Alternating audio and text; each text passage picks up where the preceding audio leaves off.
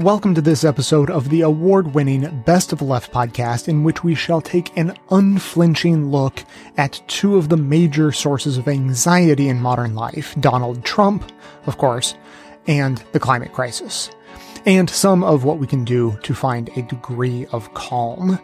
And speaking of mental health, stay tuned at the end of the show for an exciting major announcement. I have been working on a new plan with the help of the members, and I'm just about ready to put that into action, so I'm going to be telling you all about that today. Now, onto the show. Clips today come from Hidden Brain, The Chauncey DeVega Show, Warm Regards, The Trump Cast, Off Kilter, Earth Feels, and Inquiring Minds.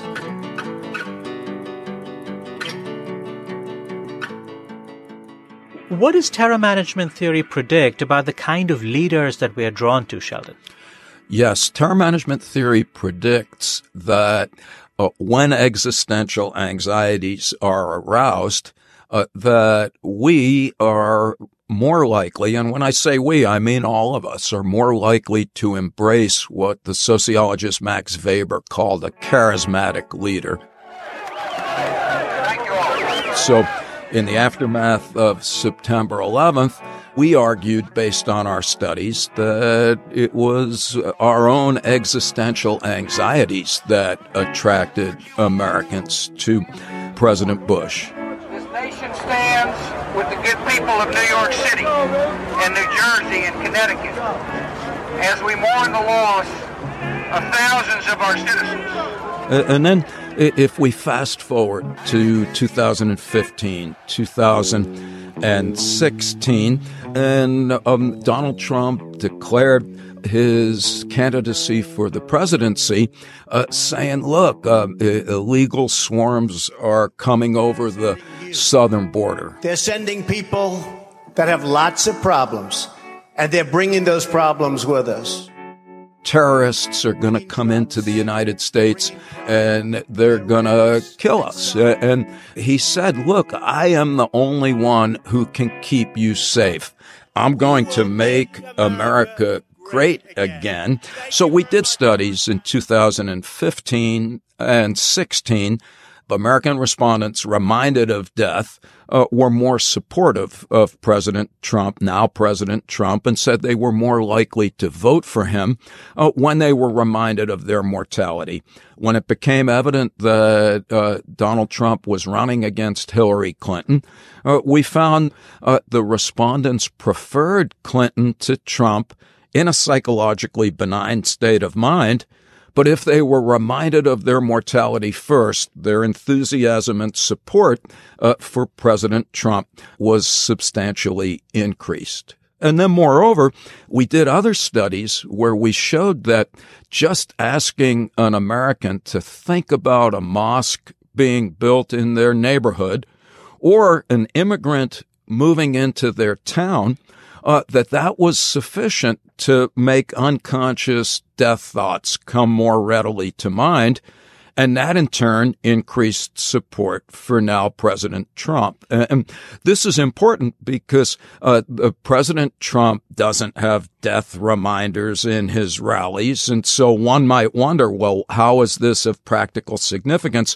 Well, the fact is that he doesn't have to. Just keeping immigration and terrorism and the idea that the Chinese and every other country, for the most part, are a mortal threat to us by virtue of their aggressive trade practices, all of that, whether the president is aware of it or not, serves to maintain a high level of death anxiety, and that in turn serves to maintain greater support for a charismatic leader.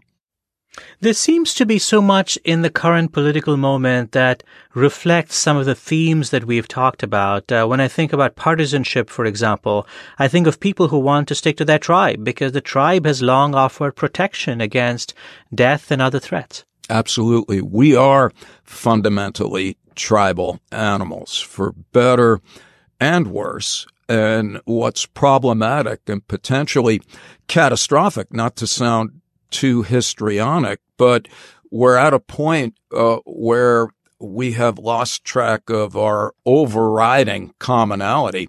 as Americans. And this does run the risk of our partisan identities, if push comes to proverbial shove, taking precedent over what's best for us as citizens of the country itself.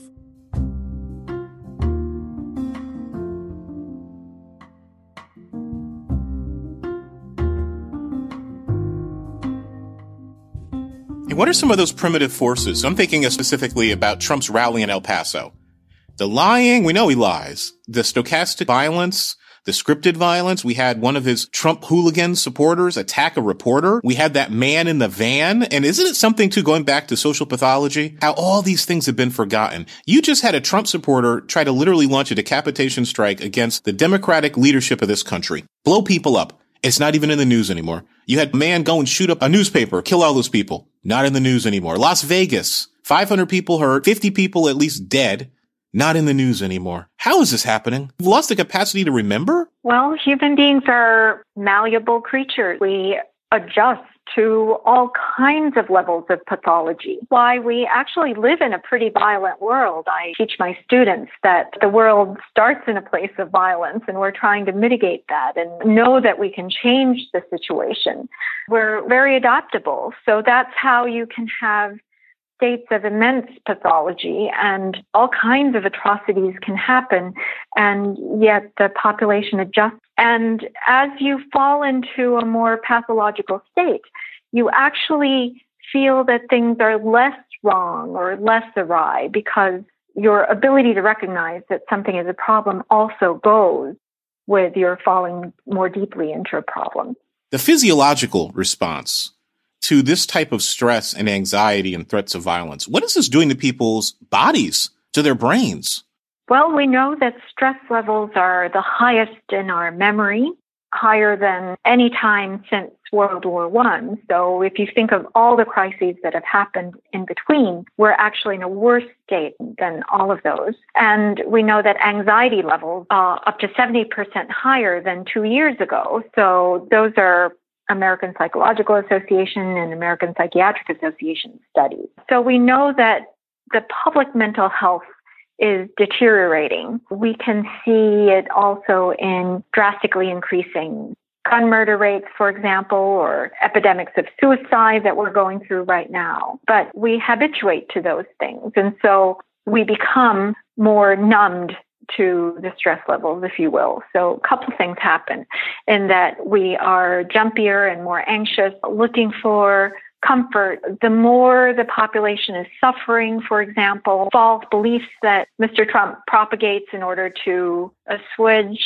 the population will be more convincing. So they will be more vulnerable to believing fake news, lies, and the rest of the population becomes exhausted. So you are less likely to be worked up about something that would have outraged you in the past. Supporters, they will become more and more entrenched in his belief system and believing him.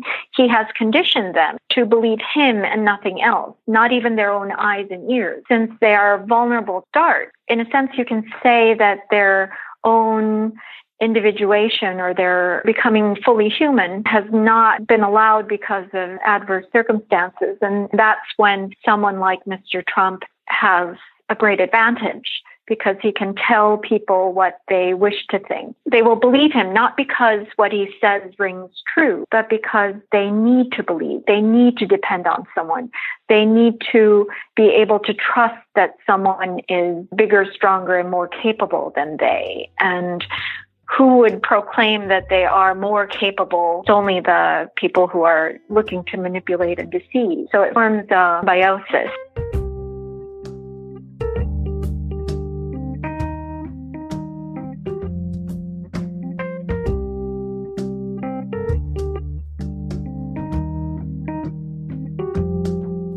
Our final interview is with Renee Lertzman, who works to understand the psychology of how we deal with environmental issues.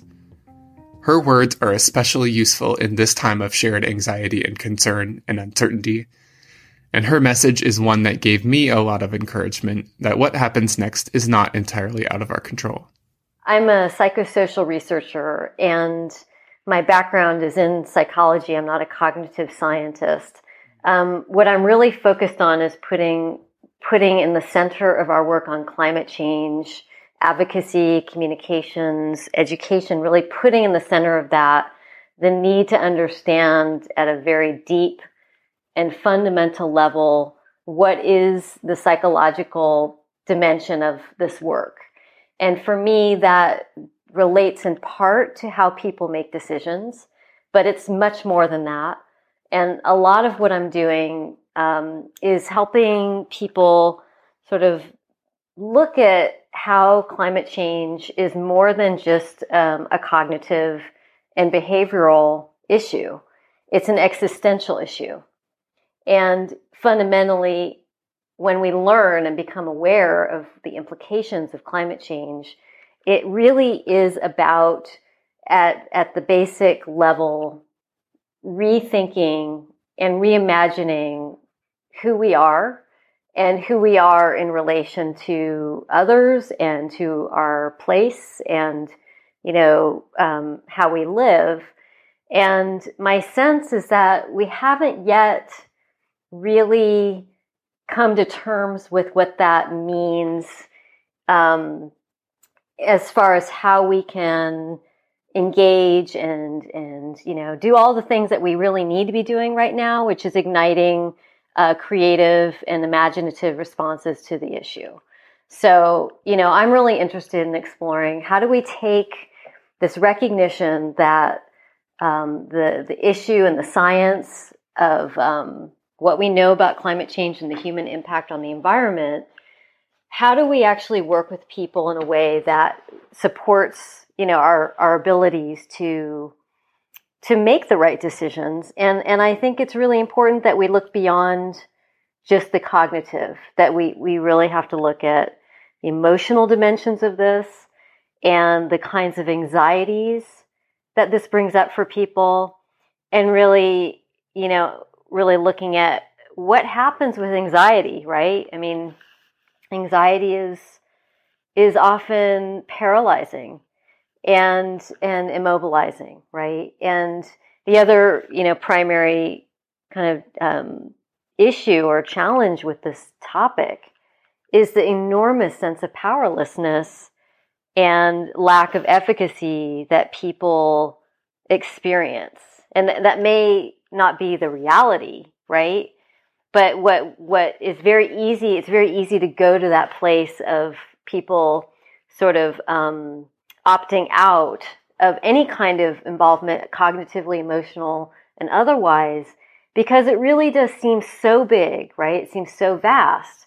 And the tendency in the climate kind of space is to then simply kind of resort to either more alarming news, more clarification of the science, demystifying of the science, or focusing only on solutions.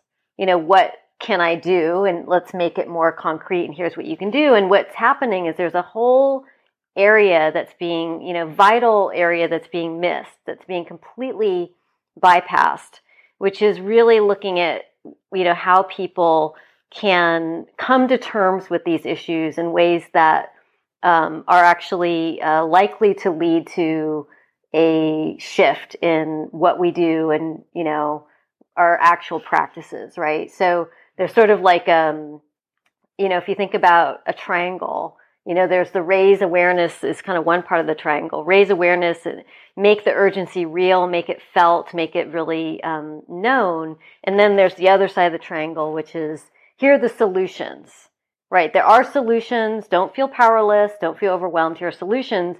And what I'm trying to do in my work is say, well, actually, there's a place right between where those meet.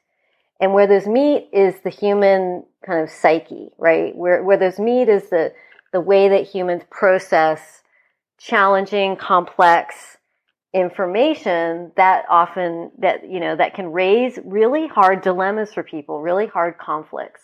And I feel, really strongly that it's that area, it's that level of insight that the climate community needs to understand, like, right now.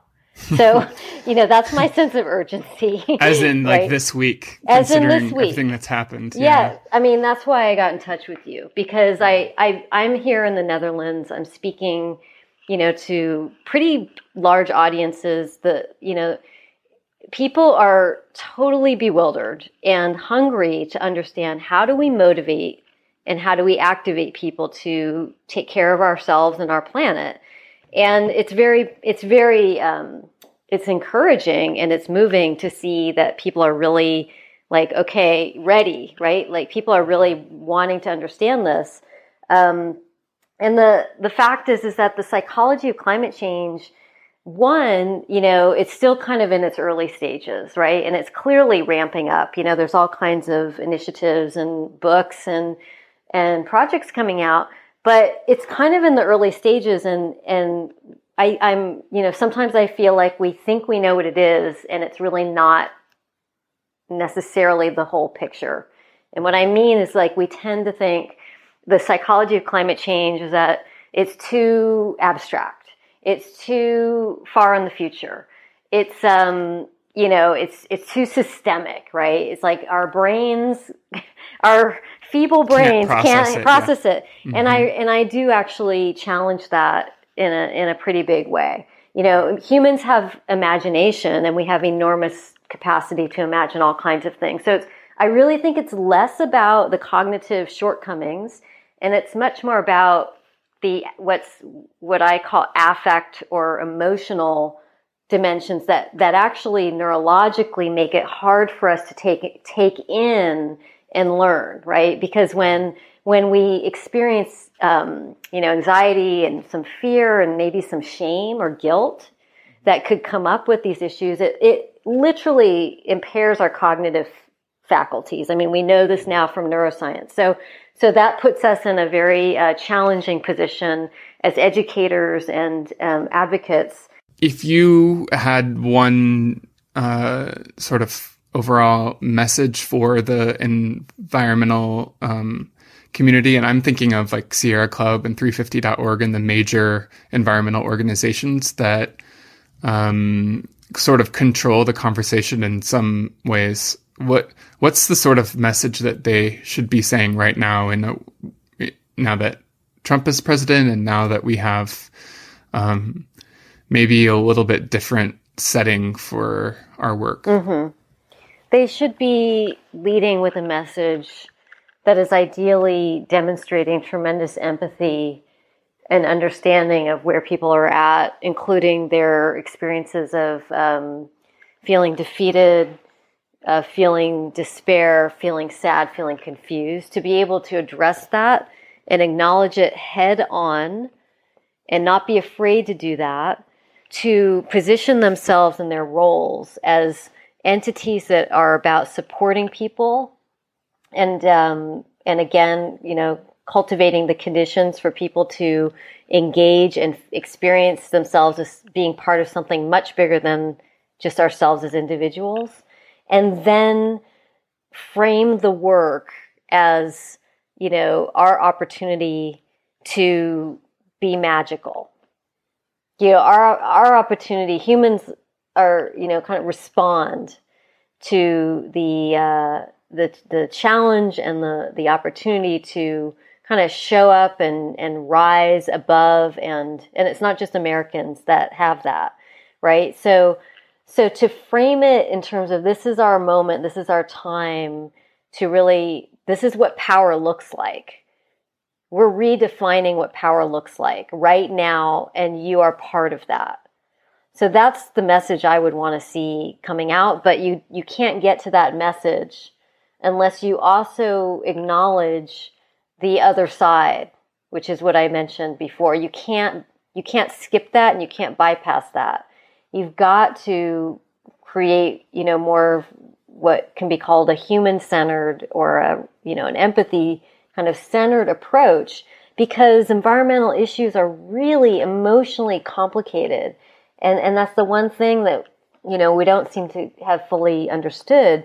These are very emotional, complex issues for anyone of any age to come to terms with. And everyone has their own coping mechanisms, right? We all know people in our lives who demonstrate incredible resilience, who, you know, those same people who are working in these organizations, or they're entrepreneurs, or they're, you know, housewives, whatever people are doing, who seem to demonstrate, you know, a lot of resilience, a lot of ability to kind of stay engaged, stay active in the face of what's going on. But what we need right now is to really step that up.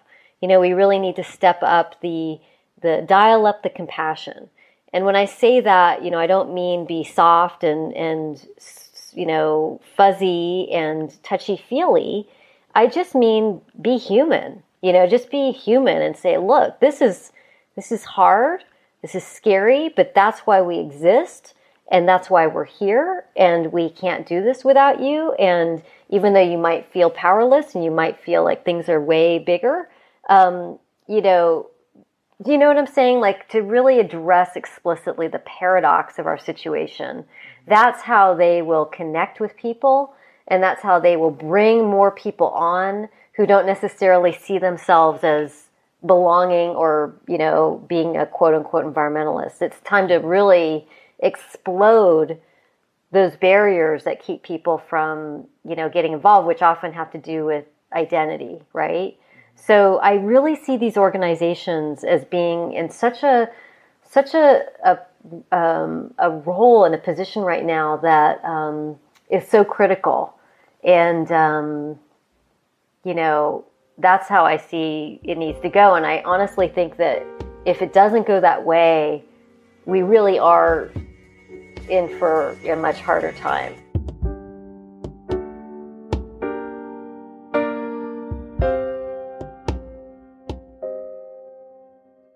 Today's episode is sponsored by Madison Reed, which can help take the coloring of your hair to the next level.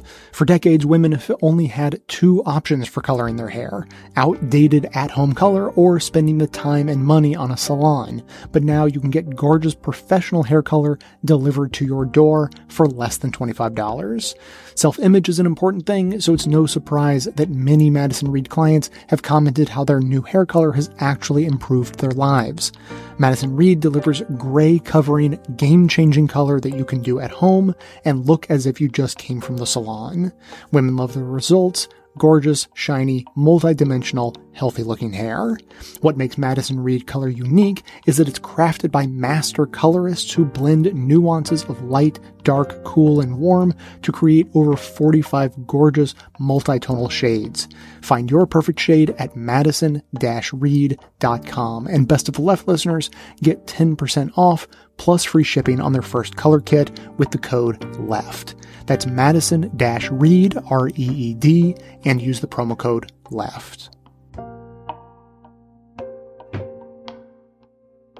You might look at someone when they're under a certain kind of pressure, like when they've been accused of something or insulted. How do they react to that? Give me one more, apart from that sort of rigidity and also the reality distortion. You know, I never met with any Russians. What about the demonization of other views that, you know, if you disagree with me, you're a pedophile, or you're ugly, or you're on a witch hunt, or you're, you know, partisan. Well, or fake news. He can't deal with facts as they are because they are so painful for him. He, just like the prior traits that he has shown, his inability to consider even the possibility he might have any flaws.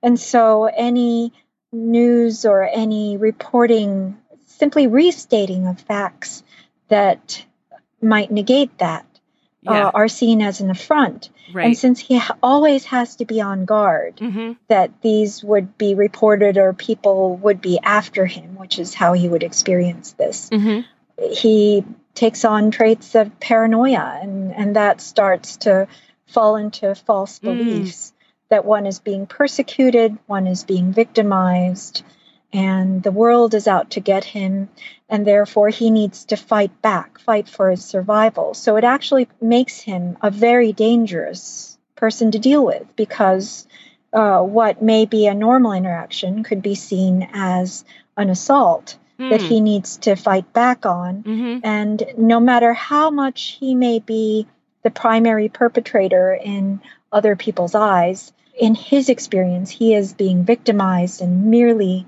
defending himself.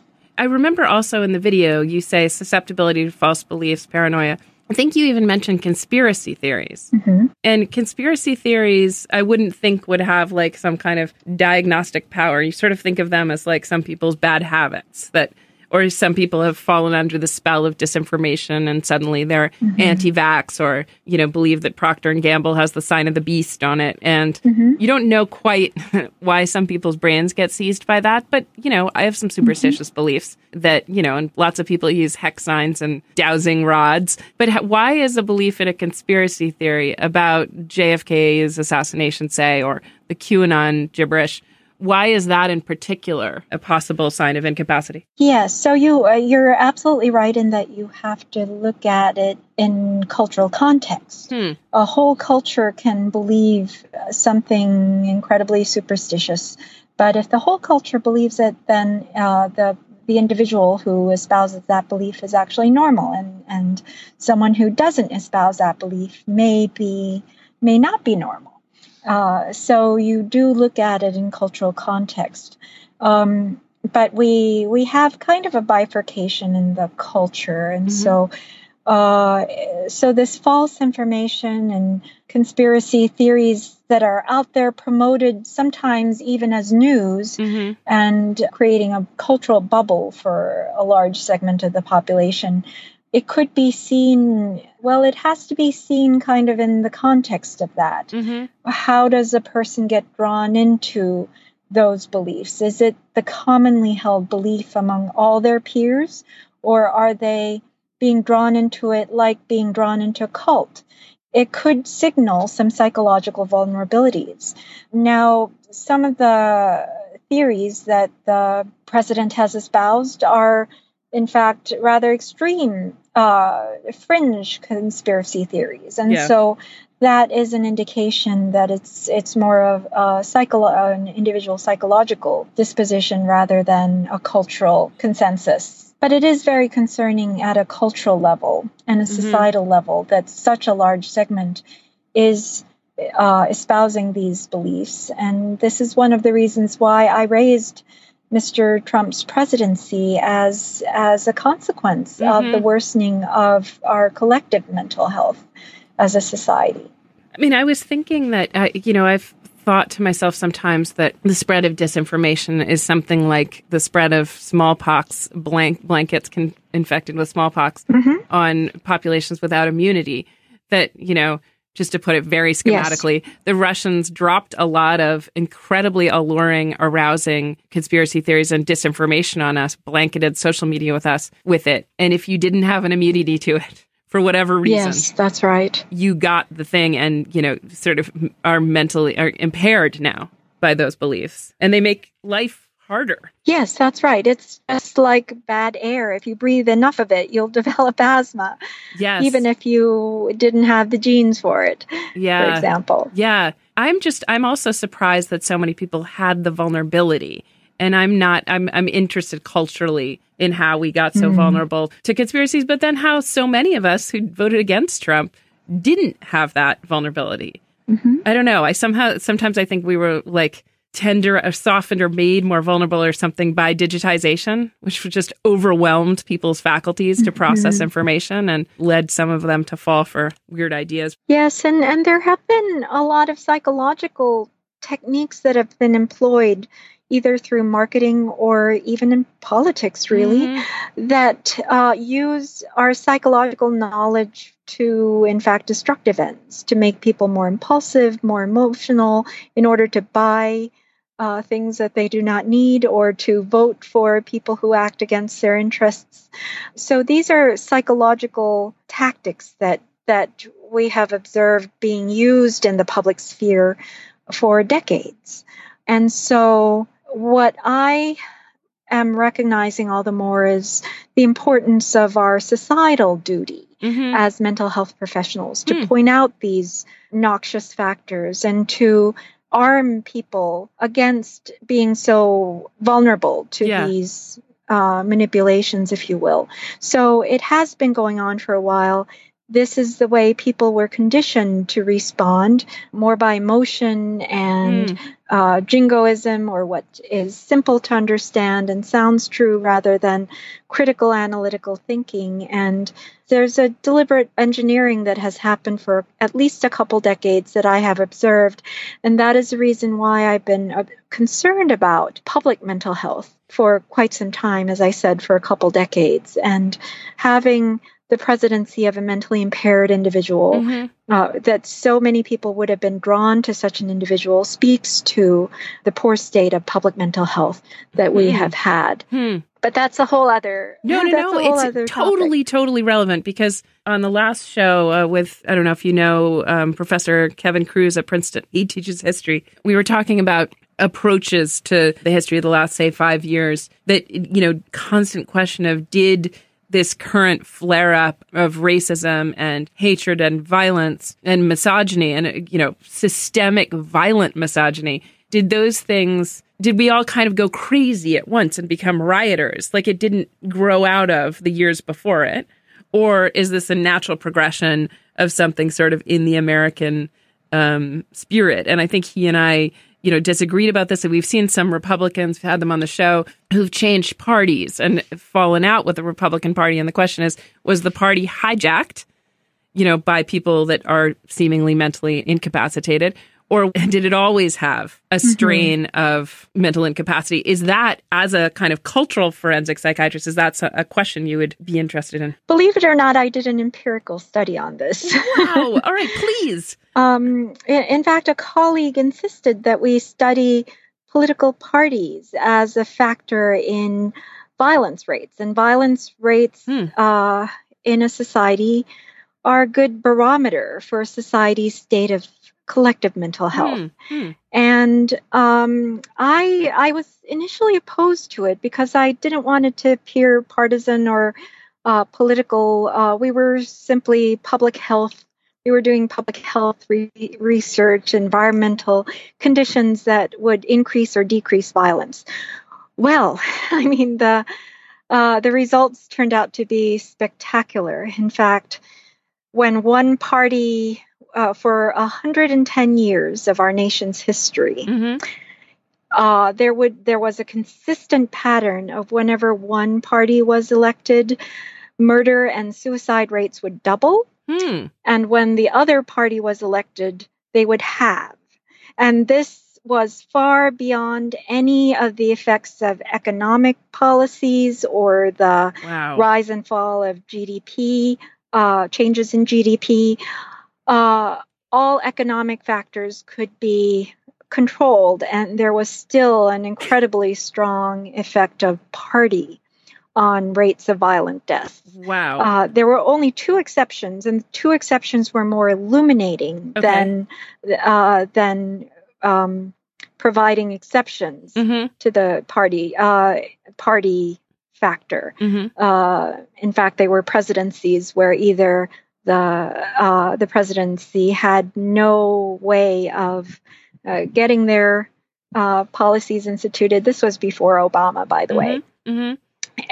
Or the individual decided to adopt the principles and policies of the other party, and those were the only exceptions. So in fact, the trend was quite consistent for 110 years.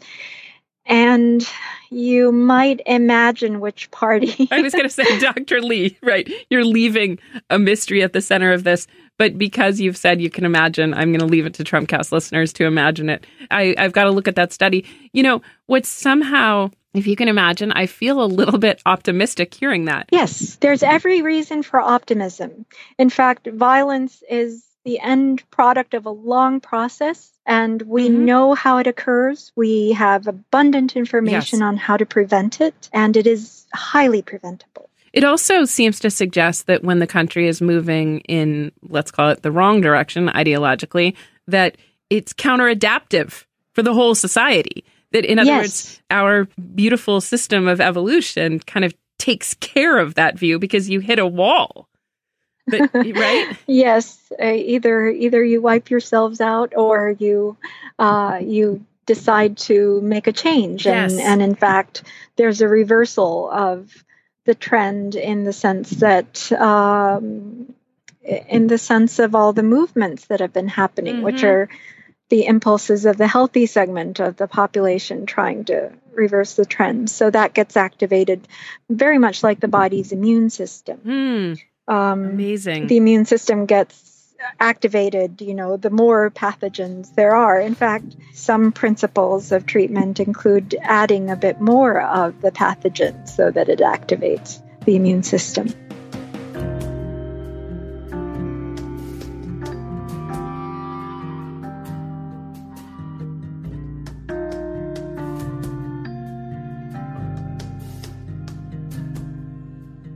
There is perhaps no more squarely in the headlines component of that than the ever ongoing conversation that we're having as a country about burnout. It's a loaded word. It means a lot of things to a lot of different people. But Rebecca Cokley, bringing you in here, it's actually been back in the news in just the past couple of days because there's actually been now an update to the definition of burnout, according to the World Health Organization. Yes, this is Rebecca Cokley. The WHO this last week included burnout as an occupational phenomenon, not as a medical condition, in the latest iteration of its revision of the International Classification of Diseases. Burnout is a syndrome conceptualized as resulting from chronic workplace stress that has not been successfully managed. It is characterized by 3 dimensions: feelings of energy depletion or exhaustion, increased mental distance from one's job, or feelings of negativism or cynicism related to one's job, and reduced personal efficacy.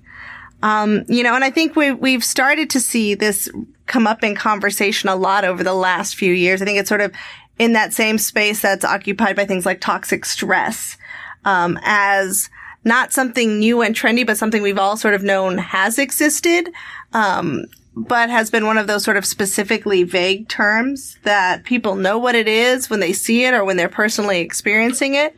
But to have it actually defined, in such a deliberate way, and the fact that it really, they are very deliberate in this definition to talk about this does not apply to describe experiences beyond the workplace. It is strictly a work-based condition. So you can't say that you're burned out from playing Guitar Hero, or you're burned out from your roommate, or you're burned out from your dog.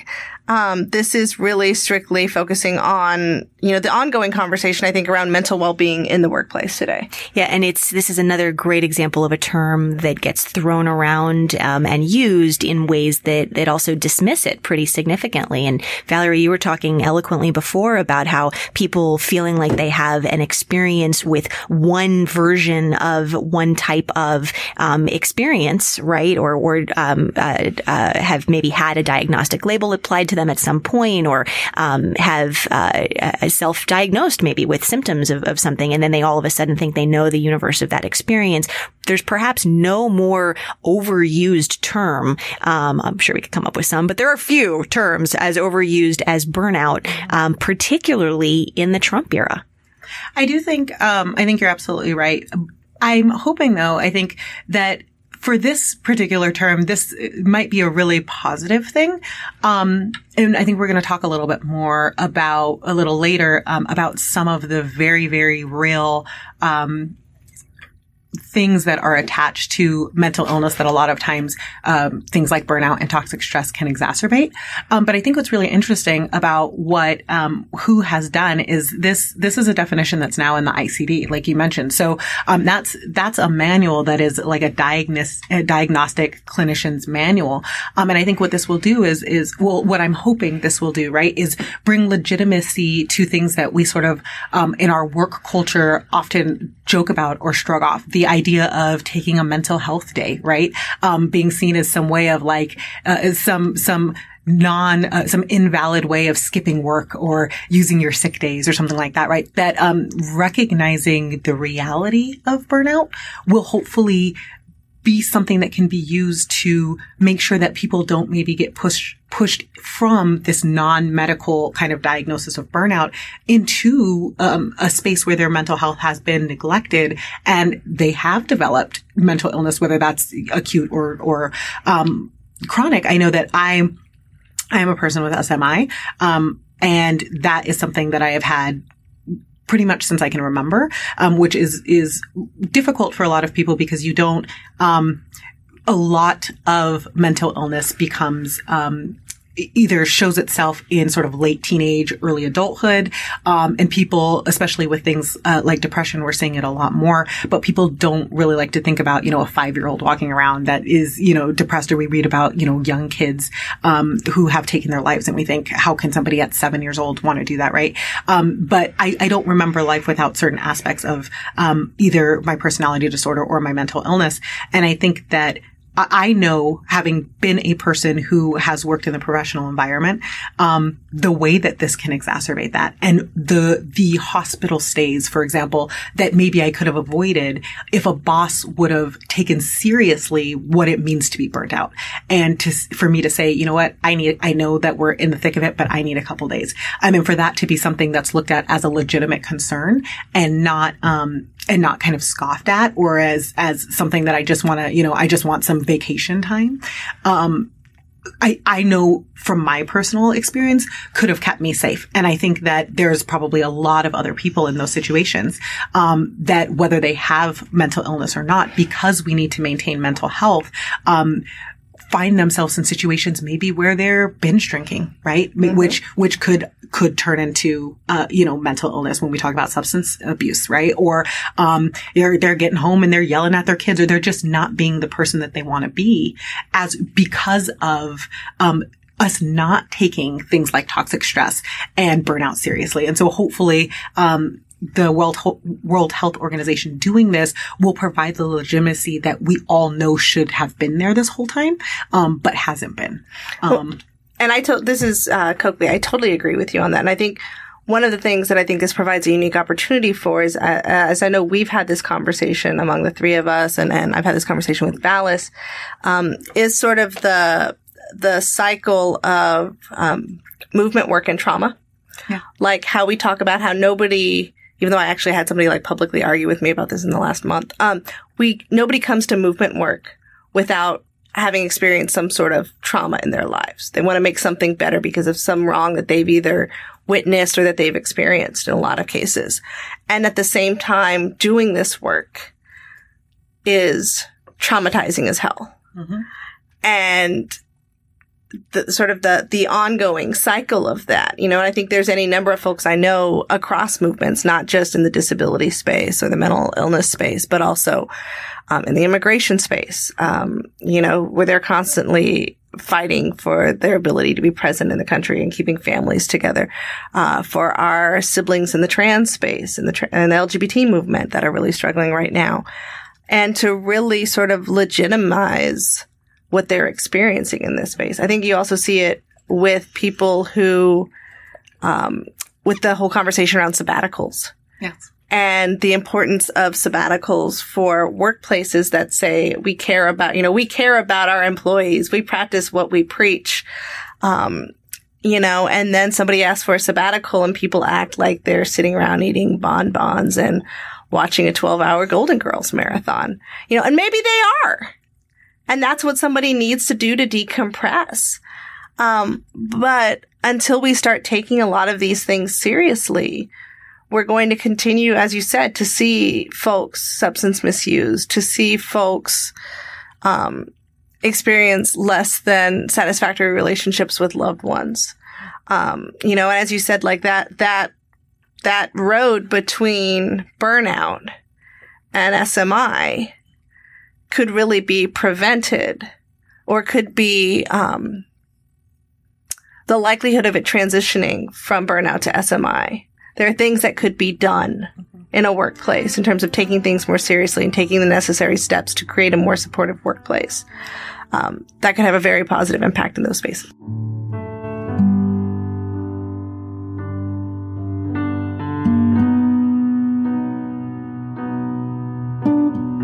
In these dark times, there aren't a whole lot of unambiguously positive things you can do to make the world a measurably better place, but there is at least one piece of low-hanging fruit that I always recommend. To help with our shift to a renewable energy future, we can sign up for renewable energy in our homes and offices. Depending on where you live, renewable energy may even be cheaper than the old fossil fuel sources, and of course, you only have to sign up once and reap the rewards effortlessly, indefinitely. If you live or work in New York, Pennsylvania, New Jersey, Maryland, D.C., Delaware, Illinois, Massachusetts, or Ohio, you can sign up with the clean energy company I've partnered with, Clean Choice Energy. To sign up and support the show by letting them know that I sent you, just visit cleanchoiceenergy.com/best. You can easily find that link right in the show notes on the device you're using to listen right now, or you'll find it on the sidebar of the homepage at bestofleft.com. It'll make you feel good every time you see your electricity bill, so don't wait. There's nothing stopping you from signing up to use renewable energy right now, and it's easier than you think. Again, visit cleanchoiceenergy.com/best to get started. When it comes to energy, now you have a choice.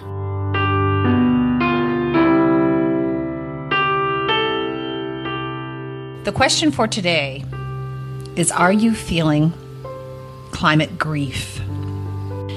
And Christine, why don't you talk a little bit about what's going on in the Amazon rainforest right now? Yeah, so you and I were chatting a little bit earlier about the headlines that we've seen about basically the Amazon's on fire. I'm just looking at the headline here. The Amazon fire and the smoke can be seen from space. It's been burning for weeks and increasing deforestation. So when we think about grief, that headline can bring up a lot of sadness for those of us who feel intensely what's going on with the earth. Now, there are people who haven't tuned in yet to the enormity of what's going on, and those aren't the people that would be really disturbed by that headline. But a lot of us have been feeling grief about the future for a long time, and this kind of headline, when it comes up, it's easy to just shove that sadness down again into that. It's kind of a pool of sadness until you start processing these kinds of deep emotions. It's just easier to shove it down and not deal with it. So I don't know what your experience of it is, Rose, if you want to speak to that a bit. Well, this will be a little bit out there for some of our listeners, but I, in recent years, have come to know that I am an empath. And for people who don't know what that is, it's just someone who feels things very intensely, but maybe picks up on energy that is not my own. It's not my own sadness, but it's the collective sadness. Or you can liken it to going into a room, and every room that you go into has a certain energy with the people that are in there. Sometimes you'll feel really uplifted by just walking in the room. And other times you'll leave after being with people for a few hours and you feel that heaviness. So that's picking up on other people's emotions.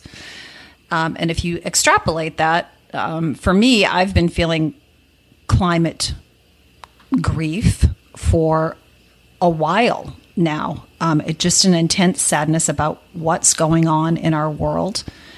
And I have to do the check-in of, is this my sadness? And the message basically comes back to me that, no, it's information. It's what's going on. And I don't know if it's other people picking up on the sadness, I'm feeling their sadness, or if I'm actually feeling Mother Earth's sadness for the fact that she's dying. We're hurting her. The fires are changing her landscape. It's changing our air. So the interesting thing is that Americans, I believe, are becoming familiar with how climate change affects their physical health, right? Asthma, allergies, maybe stress from heat. There's foodborne illnesses, waterborne illnesses, and we're beginning to recognize that all of those things are related to climate.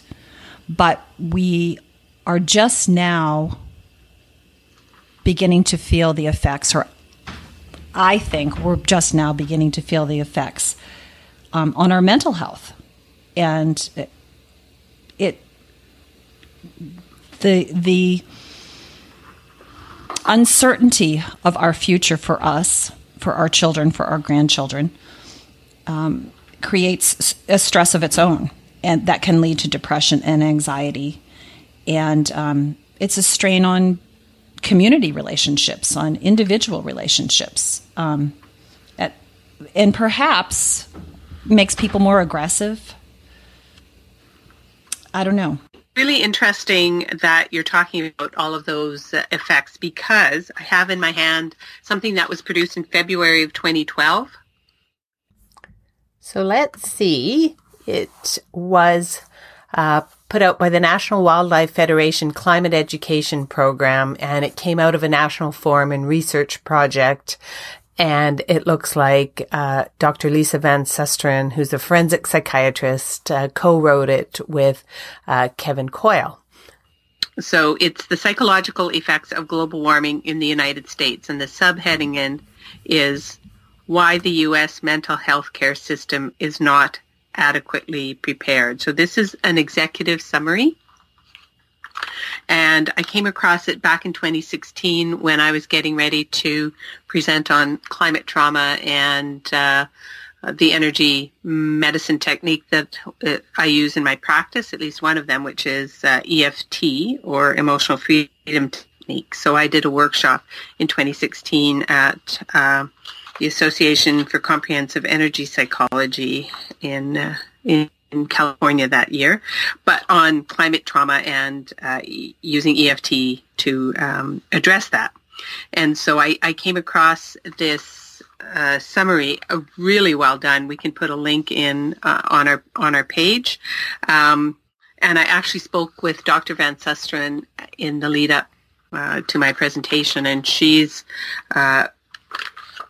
been trained also by Al Gore. She's a climate reality presenter, and nice. She's been working on this. Yeah, she's been working on this for years, and she is persistent. I don't know. I posted it on my Facebook page, my personal one, but maybe we can repost it on the Earth Feels. Mm-hmm. Recently, there was a video with her and Jack Black talking about this very thing, climate grief, and it's poignant and funny, and it addresses exactly this. He's on a lawn chair. They're outside talking about why he's feeling sad these days. So this report, though, says climate change will become top of mind in the future. Some Americans already are or will soon experience anxiety about global warming and its effects on us, our loved ones, our ecosystems, and our lifestyle. This anxiety will increase as reports of the seriousness of our condition become more clear and more stark.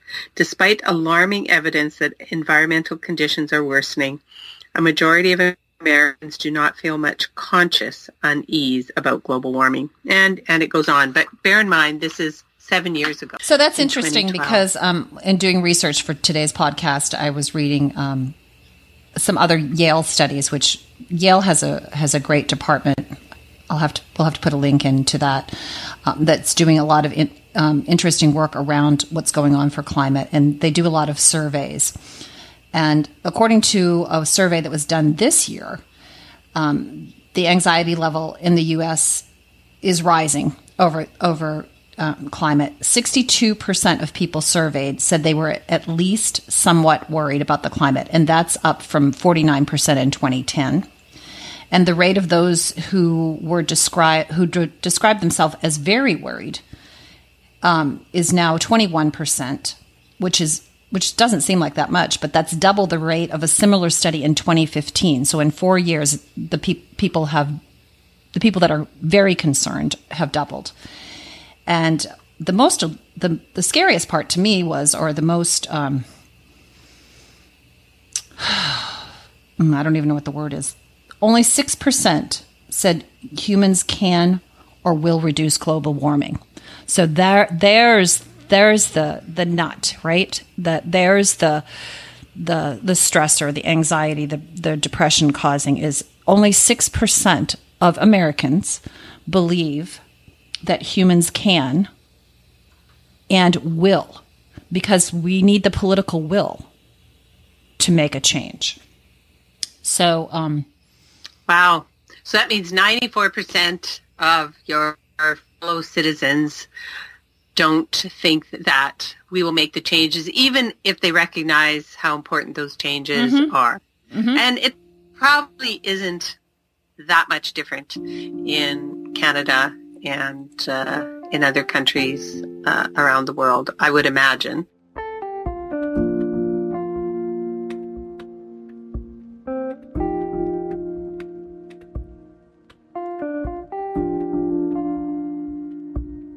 Allen Francis's book, Twilight of American Sanity, A Psychiatrist Analyzes the Age of Trump, is now available at booksellers everywhere. And I want to end with a sort of dip into a big section of your book, which is on the pursuit of happiness and how that ties into this kind of doomsday view that, we are off the rails, that there are so many of these existential crises about to hit us. So where does the pursuit of happiness fall in? Well, we're looking for happiness in all the wrong places. It doesn't come from Amazon or a shopping mall. It doesn't come from going to a Trump hotel. It doesn't come from consumerism. That all the studies show that happiness is related most to the things that made us happy 50,000 years ago. Love, family, friends, nature. And I think what we have to do as a country is think less about how much we can consume and more about how we can develop relationships with people that are satisfying. It's an emptiness in ourselves to feel that the only way we can feel happy is by buying more stuff. Donald Trump represents in pure form everything that's wrong with America. And I'm hopeful that his presenting it in so grotesque a light will get people back to the basics of what's important. And I'm hopeful that he doesn't divide us, that people don't feel that because someone is a Trump supporter, we can't be their friend or marry them or have a civil discussion with them. I think this is a temporary American insanity, and that we can get back to on the tracks towards being the kind of country that the founding fathers hoped we would be.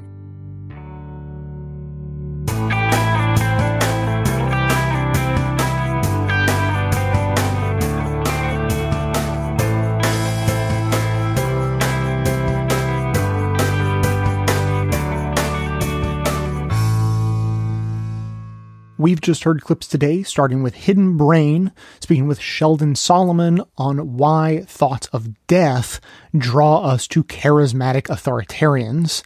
The Chauncey DeVega Show talked with Dr. Brandy Lee on the mental impact of living under Trump. Warm Regards discussed climate anxiety with Renee Lertzman.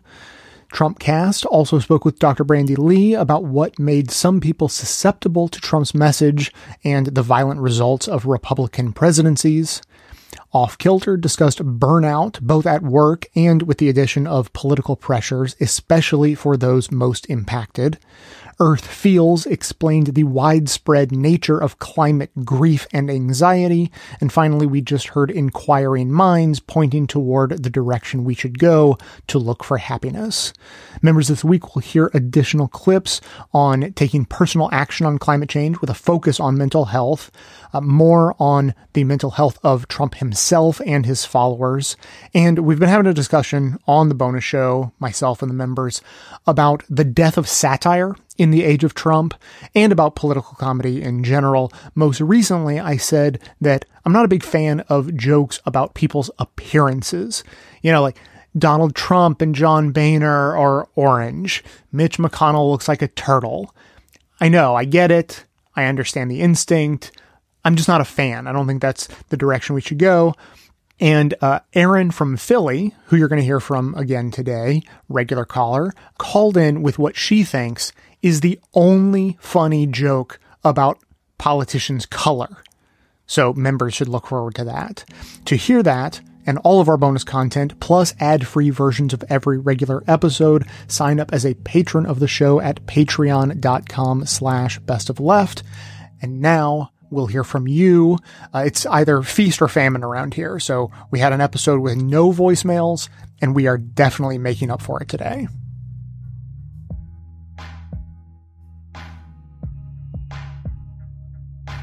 Hey, this is Heather from Texas. I was just listening to your episode on 9/11, and you mentioned how you could kind of chart your life. Pre-9/11, you were a child. Post-9/11, you were an adult. For me, I was a child both before and after. I was 8 when 9/11 happened. I remember the day it happened. I remember all the teachers getting freaked out, whispering, and going home, and my mom being just super anxious because my sister lived in Dallas at the time for college, and no one knew where the next attack was going to be, and all the traffic out of Dallas, she couldn't get out. It was very tense. It was very anxious. It was very emotional. I remember crying. For all the people that died. I don't know that I really understood just how many people died, but I did feel emotional about it. I remember the patriotic and religious fervor that came after, all the songs, flags everywhere, this kind of sense that, America is perfect. I remember definitely, the whole America's the best country in the world. That was definitely something I remember becoming much more prevalent after 9/11. I don't remember what things were like before 9/11 being that much different, but I definitely remember the things that changed after. I remember being afraid. I remember wondering why these Muslims hated America so much. But luckily this was a case where the internet was really becoming much more prevalent, and it became a tool for knowledge. So when I got into my preteen and teen years, I did a lot more research trying to figure out why we were targeted. And so this was a time of chat rooms. I would go into a chat room that I knew of that was for people who worshiped Islam, and I would just sit there and I would just watch their conversations, because I just wanted to see, if they would reveal their secrets of why they hated us. And I don't think they ever talked about that. They talked about boring stuff like songs they liked and recipes of food they liked, of just boring. And sometimes not even that. Sometimes it was just boring internet talk about nothing. I did end up making a friend who, explained a lot of Islam for me because I knew nothing about it. It was just this foreign alien religion that hated me as an American and all Americans, and kind of broke it down for me. Told me about the pillars of Islam, about their holidays, about their major beliefs. Blew my friggin' mind when I learned that Islam is based off the same stories, most of the same stories as Christianity and Judaism. Like, mind blown in my little young head, because in my mind this was something completely different. And then to learn that not only do they have the same stories and same people with just a slightly different name variant, but like they have Jesus in their Bible, in their Quran as well. And it was just astounding to me. And that was about the time, where it kind of clicked into place that this was just a religion, just like Christianity. It could have many different interpretations. It could have use for good. It could have use for evil. Most of the worshipers were just regular people living regular lives. And, then I started doing more research as well on America's role in the world, in the history. And, started to kind of see the picture that we were not the perfect heroes that, we'd kind of been taught growing up, kind of learning about our policies in other countries that had caused a lot of issues. Not saying that we were evil, but just seeing how we definitely did not make the best choices. I've also seen in Texas a lot of the anti-Islamic rhetoric from my own family. Horrible, horrible things being said. And this belief still that Muslims just hate Americans. Even still, like, I have a family member who just insists that every Muslim person in America is a sleeper agent, just waiting for their opportunity to, kill as many Americans as they can. And, no conversation I have with this person will convince them otherwise. It's sad. On the one hand, I hate that this ever happened. On the other hand, it happening at a time in my life where I still had the mind to question things and to be curious and to not just accept everything that was being given to me has really shaped who I am as a person. So, thought I would, share my experience since you shared yours. Thank you so much for everything you do. I really enjoyed this podcast. I enjoy this episode because it does speak a lot to my growing up and how it shaped my life. Thank you so much for everything you do. Bye.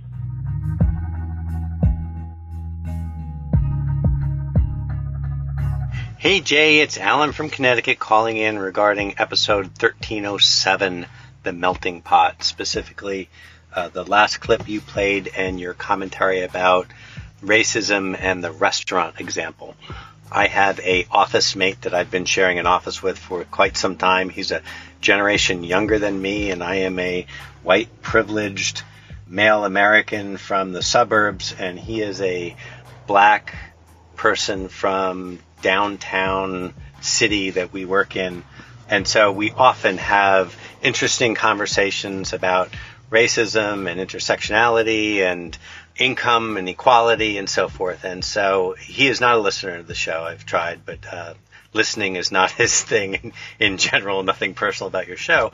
But I played that clip and the dynamics afterwards, and we had a wonderful conversation. It was a great discussion about different aspects of black culture, some things that people refer to each other in black culture that, outside of that is not acceptable, and interesting conversations. But in reference to your analogy of the restaurant, we were both talking about how right on that is and what a perfect example that is to explain to people and to share to people, and could be an eye-opener for people that would not necessarily understand that. So you hit a home run there. It was right on, and thank you for sharing that. It was great.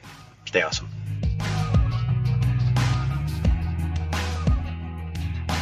Hi, Jay. Aaron from Philly. Calling in with a rare message for the main show, since you said you're a little low on those. And anyway, I had a couple thoughts. This is for the episode about the 9/11 retrospective that you did this past weekend. I don't have the number in front of me.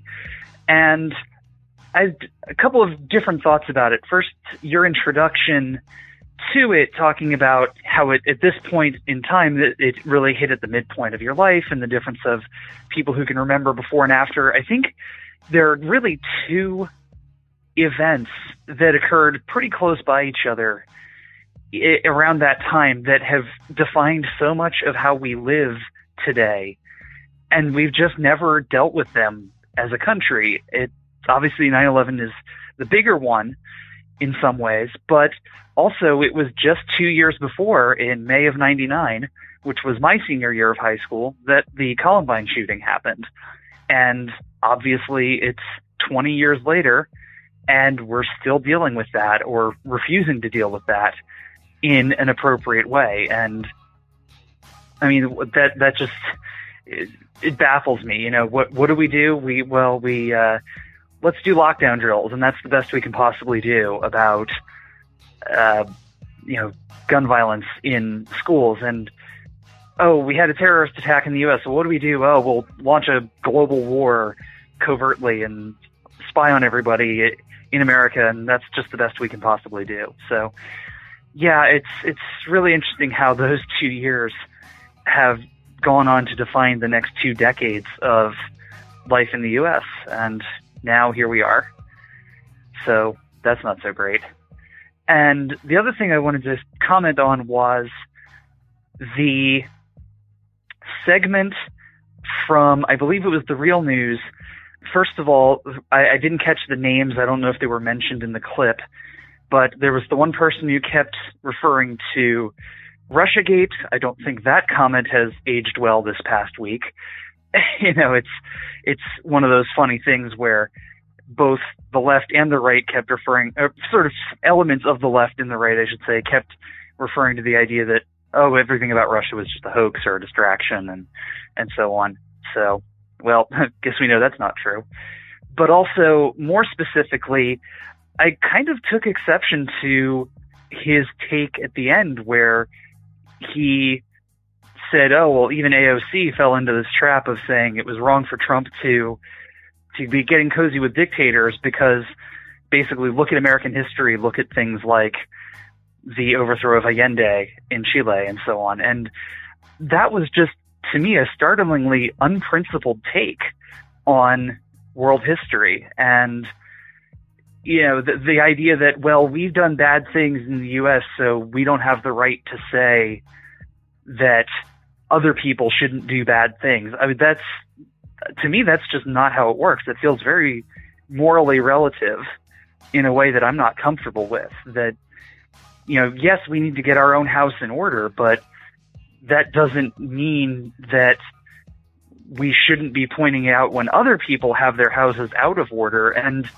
more to the point, talking about the fact that, you know, talking about people who grew up post 9/11, they don't really remember before, that describes AOC to a T. She's not 30 yet and probably doesn't remember much of what the world was like before the current world order was established in 2001 to 2003. So to say, well, we did these bad things 40 years ago and, you know, and honestly, yes, continue to do them now, means we can't criticize Orban or Erdogan or Kim in North Korea or whatever. I mean, that can't be the way the world works. We can't just say, well, until we're perfect, we can't criticize everybody else. I mean, we've got to do both, and we've got to do both at the same time. We've got to show that we're cleaning up our house, and we have to continue to criticize other people,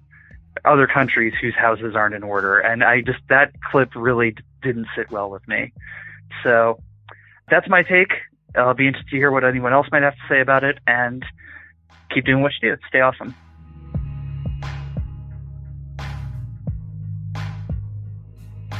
Hey Jay, sounds like you got a bit of a head start on the mental health episode at the tail end of the 9/11 show. There was a tweet going around a little while ago authored by an Onion contributor named Dan Sheehan. He said, at first, presumably speaking from the perspective of a boomer, why do millennials complain all the time?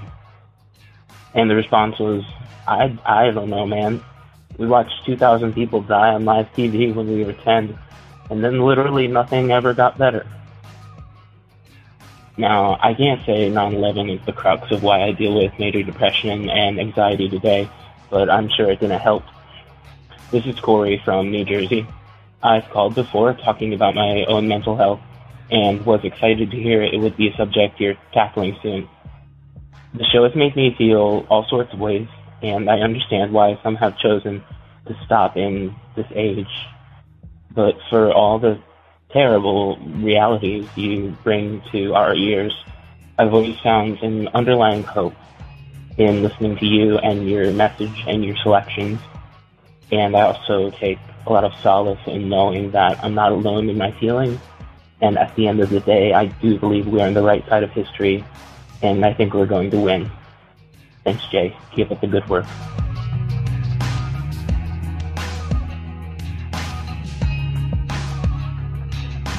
Thanks for listening, everyone. Thanks to our production assistant, Joel McKean, who helps gather clips to make this show possible. Thanks to Amanda Hoffman for all of her work on our social media outlets and activism segments. And thanks to all those who called into the voicemail line. If you'd like to leave a comment or question of your own to be played on the show, you can simply record a message at 202-999-3991.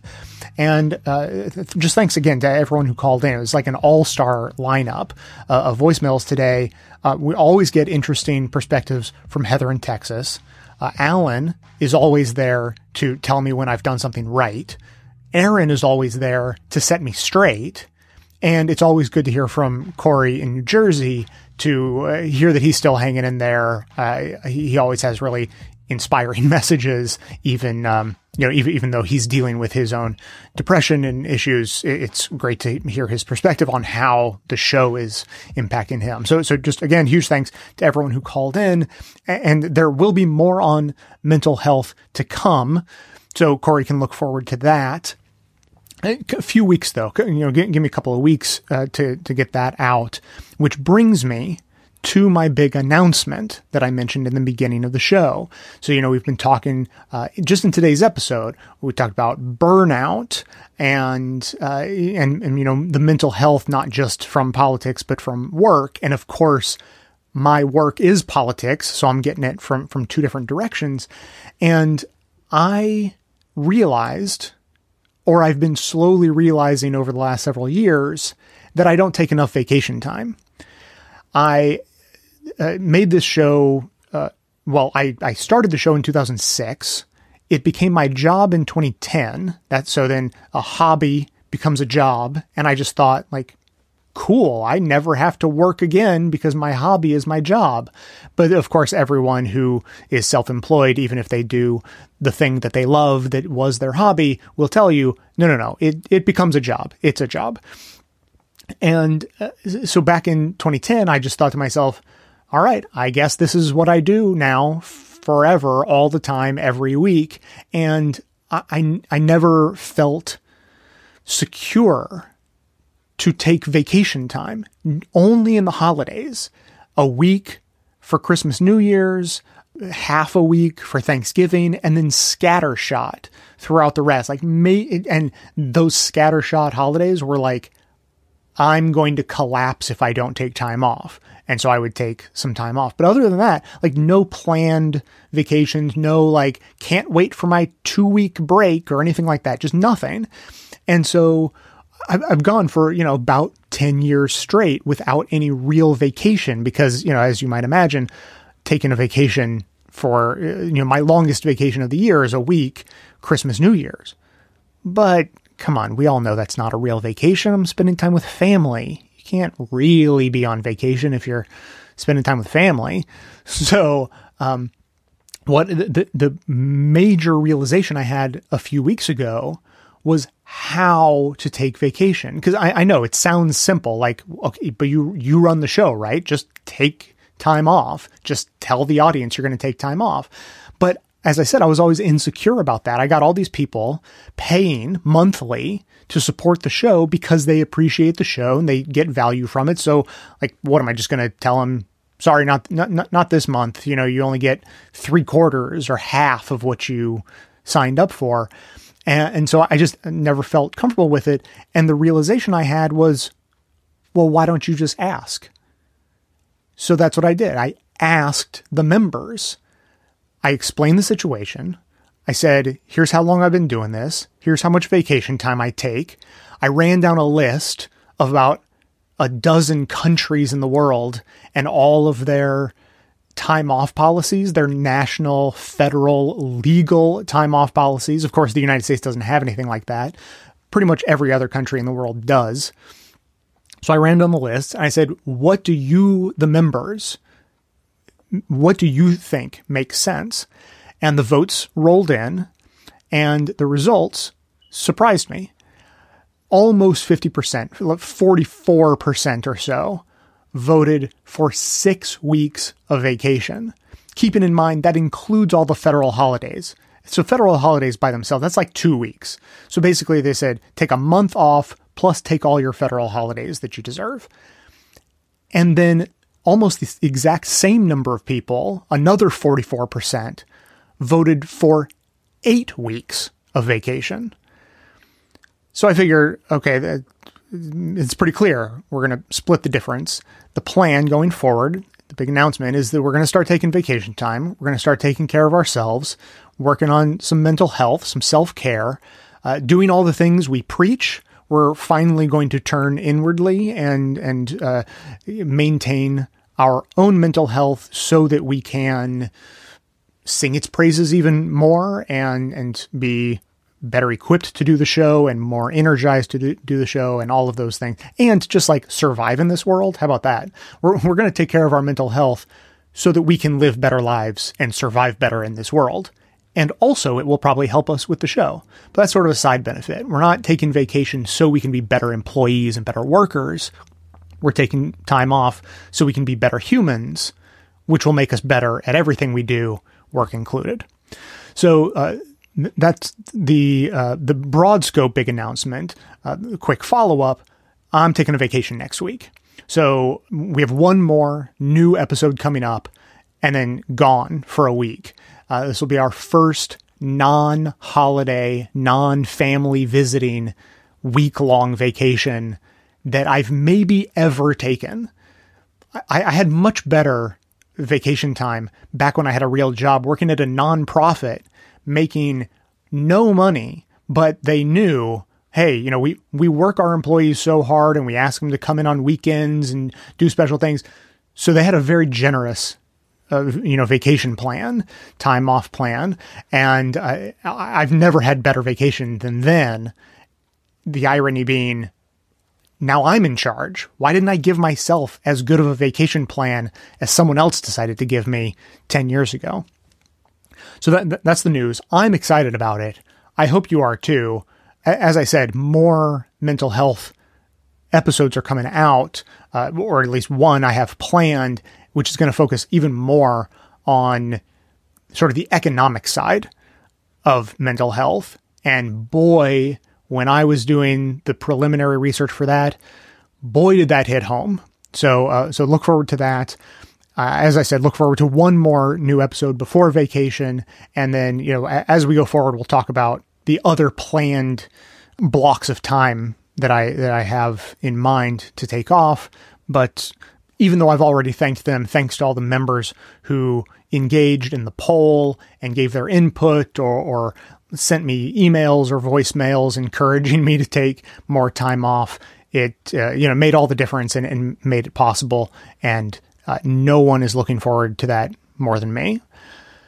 And with that, as always, keep the comments coming in at 202-999-3991. That is going to be it for today. Thanks to everyone for listening. Thanks to those who support the show by becoming a member or making donations of any size at patreon.com/bestoftheleft.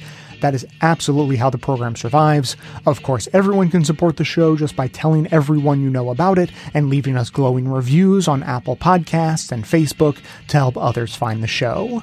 For details on the show itself, including links to all of the sources and music used in this and every episode, all that information can always be found in the show notes on the blog and likely right on the device you're using to listen. So, coming to you from far outside the conventional wisdom of Washington, D.C., my name is Jay, and this has been the Best of the Left podcast, coming to you every Tuesday and Friday, thanks entirely to the members and donors to the show from bestoftheleft.com.